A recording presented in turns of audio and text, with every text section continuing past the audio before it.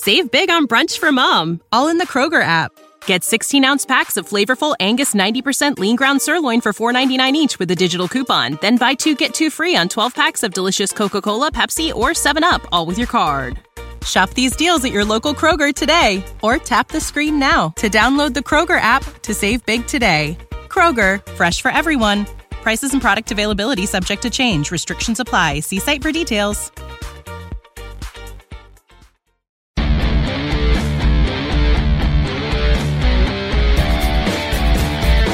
Welcome to the 12th Man Rising podcast with Kevin Daggett and Lee Vowell, and produced by the great Rob Steele of Coil Entertainment. So, I don't know why it sounded so weird when I said that intro. That's weird, like I was trying to be a radio person. Anyway, I'm Lee. Kevin, how are you? Superman. Well, I'm not Superman, but I'm super. I'm super pause, man. That's right. Yeah, I mean, so Seattle obviously won. They beat the Vikings on Monday Night Football 21-7. It's 3-0 going into the fourth quarter. It was funny because it was 3-0, and you just knew that the Vikings, if they scored a touchdown, obviously would have had the lead. It just didn't feel as close as 3-0, did it? No, but it was. I was texting back and forth with some buddies, and this one guy, he said 9 points is going to win it, and I was like, man, I hope it's not 7. I said, I hope 7 doesn't win it, because it could have been 7 that won it, but. Yeah, it was just a weird. I didn't expect it to be that much of a defensive game, but man, it was a weird game. Yeah, and Seattle could have had 20 points easily before the fourth quarter if Russell hadn't thrown that. That was a god awful pass. The pass before halftime. I know he was trying to throw it out of bounds and everything, but it's like throw it out of bounds. Or first of all, why are you wasting so much time with 16 seconds left in the half? Oh, and I keep backtracking. So, first of all, why not run the ball? Because they would have scored. And secondly, if they had run the ball, they would have been able to line up enough to spike the ball and then kick a field goal. So, if I were Seattle, it was just brought back flashbacks of the Super Bowl in a way. Because it's like, I know there's not a whole lot of time left. But what he did is so throw the pass, fine. But when you go back to throw it, get rid of it. So you have 2 more plays instead of he's holding on to it and he's scrambling around doing what Russell does.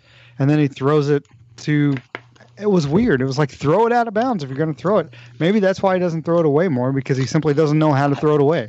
I think he knows how to throw it away. I mean, it was a silly – usually when teams run passing plays down in those close to the end zone positions, it's a quick out or a quick slant or something.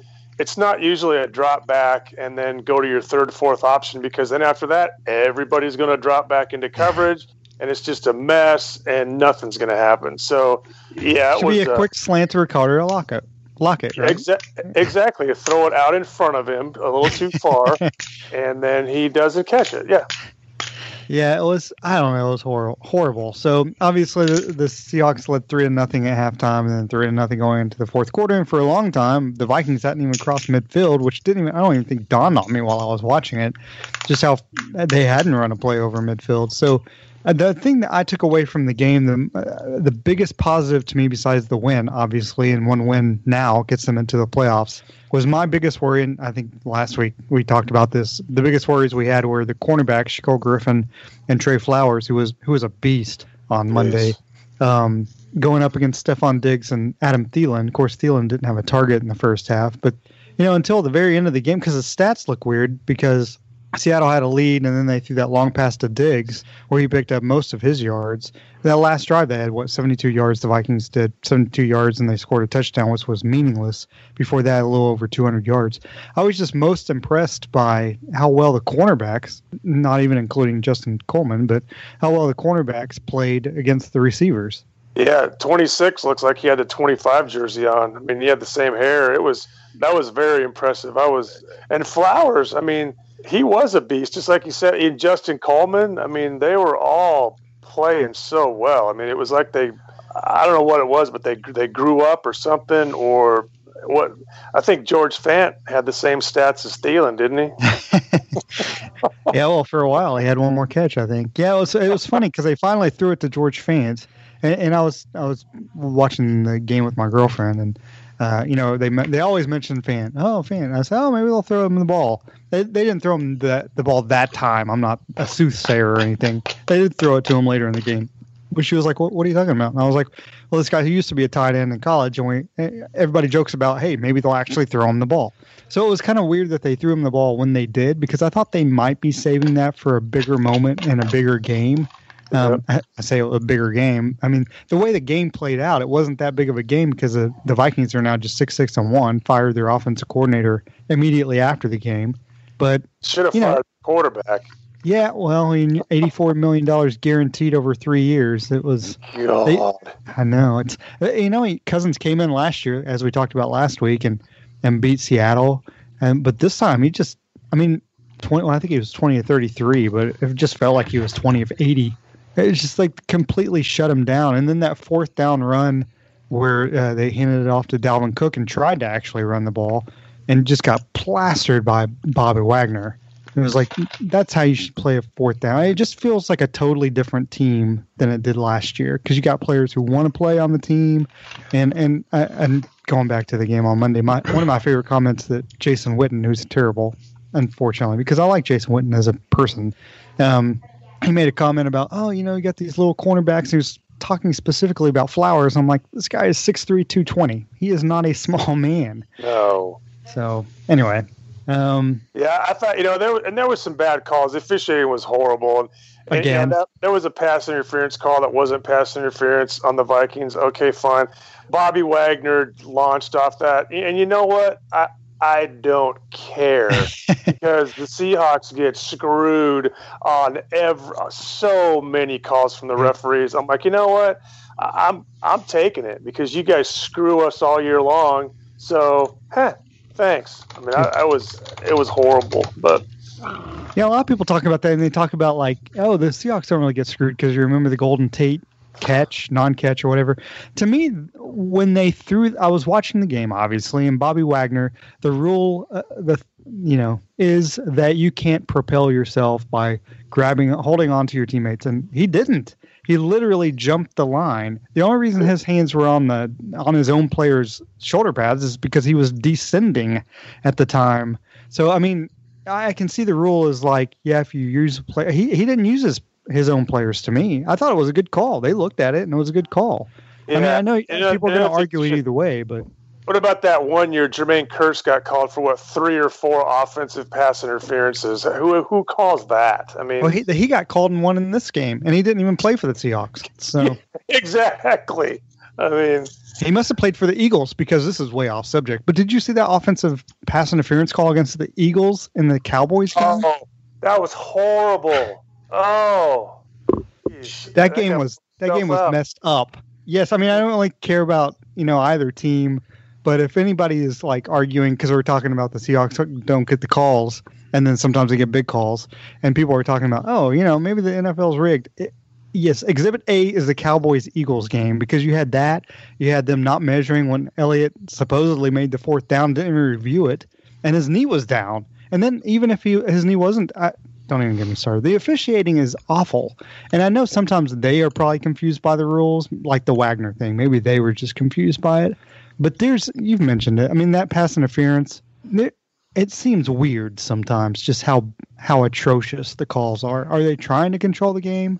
It's just strange. And what's his Cousins was just a little bit over the line on that pass, but and nobody was going to review it because it was so meaningless. I know they said, what was it? Was it Witten that said, well, you have to, if part of your body, no, I don't think that's correct. First of all, when his arm moves forward, he's past the line of scrimmage. He's almost completely past, and his arms. If people didn't see the game, basically Kirk Cousins was about the 7-yard line or something like that of Seattle. He runs over the line of scrimmage. Most of his body is over the line of scrimmage, but he's turned horizontally towards the, vertically, I guess, towards the end zone. So he's sideways towards the end zone. So his right arm, because he's one of these weak right-handed people.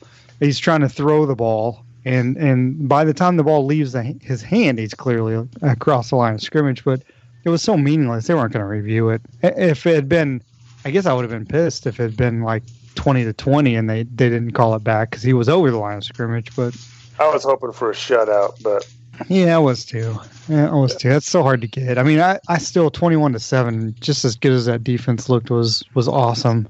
Pretty solid. Yeah. Of course, KJ Wright didn't play. He's injured, probably be out for the year, it feels like. But Michael Kendricks, as it turns out, broke his tibia and is going to be missing the rest of this season. Probably will never play for the Seahawks again. He's a very physical player. That could be a loss going into maybe not the next 3 games, but going into the playoffs. I think they're going to miss Michael Kendricks being on the roster, aren't they? Yeah, they are. He is a big physical player, and especially if KJ's not back. I mean, like I said before, I like that guy, and I hope the Seahawks can figure out a way to keep him on the team because he's a good player. But yeah, if he doesn't serve any jail time, I mean, I guess there's a chance they could bring him back at a discounted rate, depending on if they bring back KJ Wright or not. But and basically, it was a weird game, as you mentioned, because the defense was so good after not being very good, especially in the second half against the 49ers. And they beat a solid Vikings defense, at least, when Russell Wilson was just atrocious. So they showed that they can win a game when Russell Wilson doesn't necessarily win the game for them. The running backs did well again. Of course, Rashad Penny is getting better every week and had another one of those crazy runs. But Chris Carson, the thing I love about this guy is, and he's different from any running back the Seattle Seahawks have had in the last 3 years or so since Marshawn Lynch was truly healthy. When it's second and short, third and short, he not only gets hit a lot of times, he's actually moving the pile. Like 2 or 3. I mean, he's not just barely moving the pile. He's moving to like 2 or 3 yards to pick up more yards. I'm so thankful to have Chris Carson as the running back for Seattle. Yeah, he's huge. He's a big physical player, and he moves the pile. And and I think Wilson seemed, I don't know if it was the play calling, but he was a little more mobile this game, and I'd like to see him do a little bit more of that. But that 40-yard run or whatever, I thought he was going to get nailed, but man, he turned it into a pretty good run. But he obviously, at least obvious to me, he's lost a step. And I don't know if he's injured or they're just keeping him out of the offense and that capacity. But I still think he's a threat on his feet. Yeah, I agree. And I think we should make our weekly plug to the Seahawks to please extend Frank Clark for several seasons, and then go ahead and let's just go ahead and extend Jarran Reed as well at this point, right? Yep. Let's just get that taken care of. So anyway, the Seahawks with 1 win in their next 3 games. They don't have to win this week. They can win once really in their next 3 games, make the playoffs. There's no reason they shouldn't win against San Francisco. But are you concerned at all that San Francisco actually beat the Denver Broncos? It's very strange how the NFL season goes because the 49ers have really, first of all, if you were a fan of the 49ers, you don't want them winning any games because you want that higher draft pick. But you have any concerns that the 49ers will now be more confident going into this week's game? Yeah, they may be. I mean, but I don't.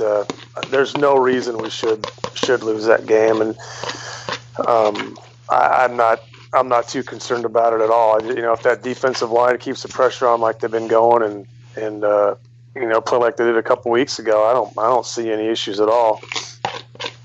Well, I'd like to see them win out, just to prove a point. Yeah, I mean, 11 wins would be pretty sweet. 11 wins, to me, should get Pete Carroll Coach of the Year. Yeah. I don't know why it wouldn't.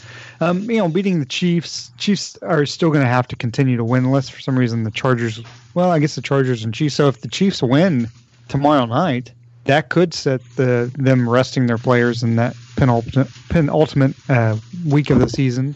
If they could come in and rest some of their starters. But I don't want them to rest their starters because I want Seattle to not have any reason to not beat Kansas City. They can beat that team. Kansas City's defense isn't that great. If Seattle can get in and run the ball effectively well enough, of course we're jumping 2 weeks ahead, but if they can run the ball effectively, they can control the clock and they can beat Kansas City. Kansas City is not like they can't be beat. But really, Seattle needs – and to me, this team is young enough and they bought into Pete Carroll enough where I don't kind of worry about them being like, oh, okay, they're a little overconfident. To me, they're the kind of team going into San Francisco knowing they need that win to make the playoffs. I feel like they're going to just take it, right? I mean, that's what they're going to do. They're going to go in there and they're going to we're going to control this game. We're going to win this game because we have a chance to make the postseason. And a lot of the key players like Chris Carson haven't been in the postseason yet. What do you think? Yeah, they're hungry. They want to get it. Let's go prove they're all fighting for jobs. They're fighting for, to keep their jobs in starting position. There's a lot of things that are open, and they're all young, and yeah, they want to win. Let's just go knock it out, get it done, and get ourselves in the playoffs, and then start focusing on that. But yeah, that is strange. So let's go. I mean, this is a shorter show tonight, but we got the 49ers. They need to win a game. They need to win this week, make the playoffs. Don't worry about the rest of the season. So, who do you think wins? Or let me ask you this: how much does Seattle win by on Sunday? I think I predicted 35-17. I don't think San Francisco is going to score that many points, but. Yeah, I'm going to predict that San Francisco wins 86-4.